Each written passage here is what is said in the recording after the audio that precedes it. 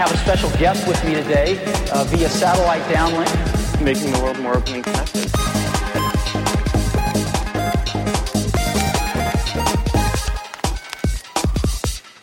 Welcome to the Today in Tech History podcast, where you learn about a few tech-related events that occurred today, April 29th, from history.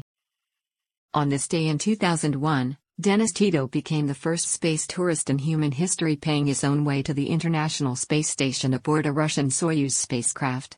On this day in 2003, Apple opened the iTunes Music Store with 200,000 songs at 99 cents apiece. Songs could play on any iPod and up to 3 authorized Macs. Windows users were out of luck, but tracks could be burned to unlimited numbers of CDs. On this day in 2003, Apple unveiled the third-generation iPod. The new iPods were thinner and featured the bottom dock connector port rather than the top-mounted FireWire port. The iPod controls also became entirely touch-sensitive. That's a look at tech history for April 29th. If you'd like some more, go take a look at the Year in Tech History, illustrated by Scott Johnson.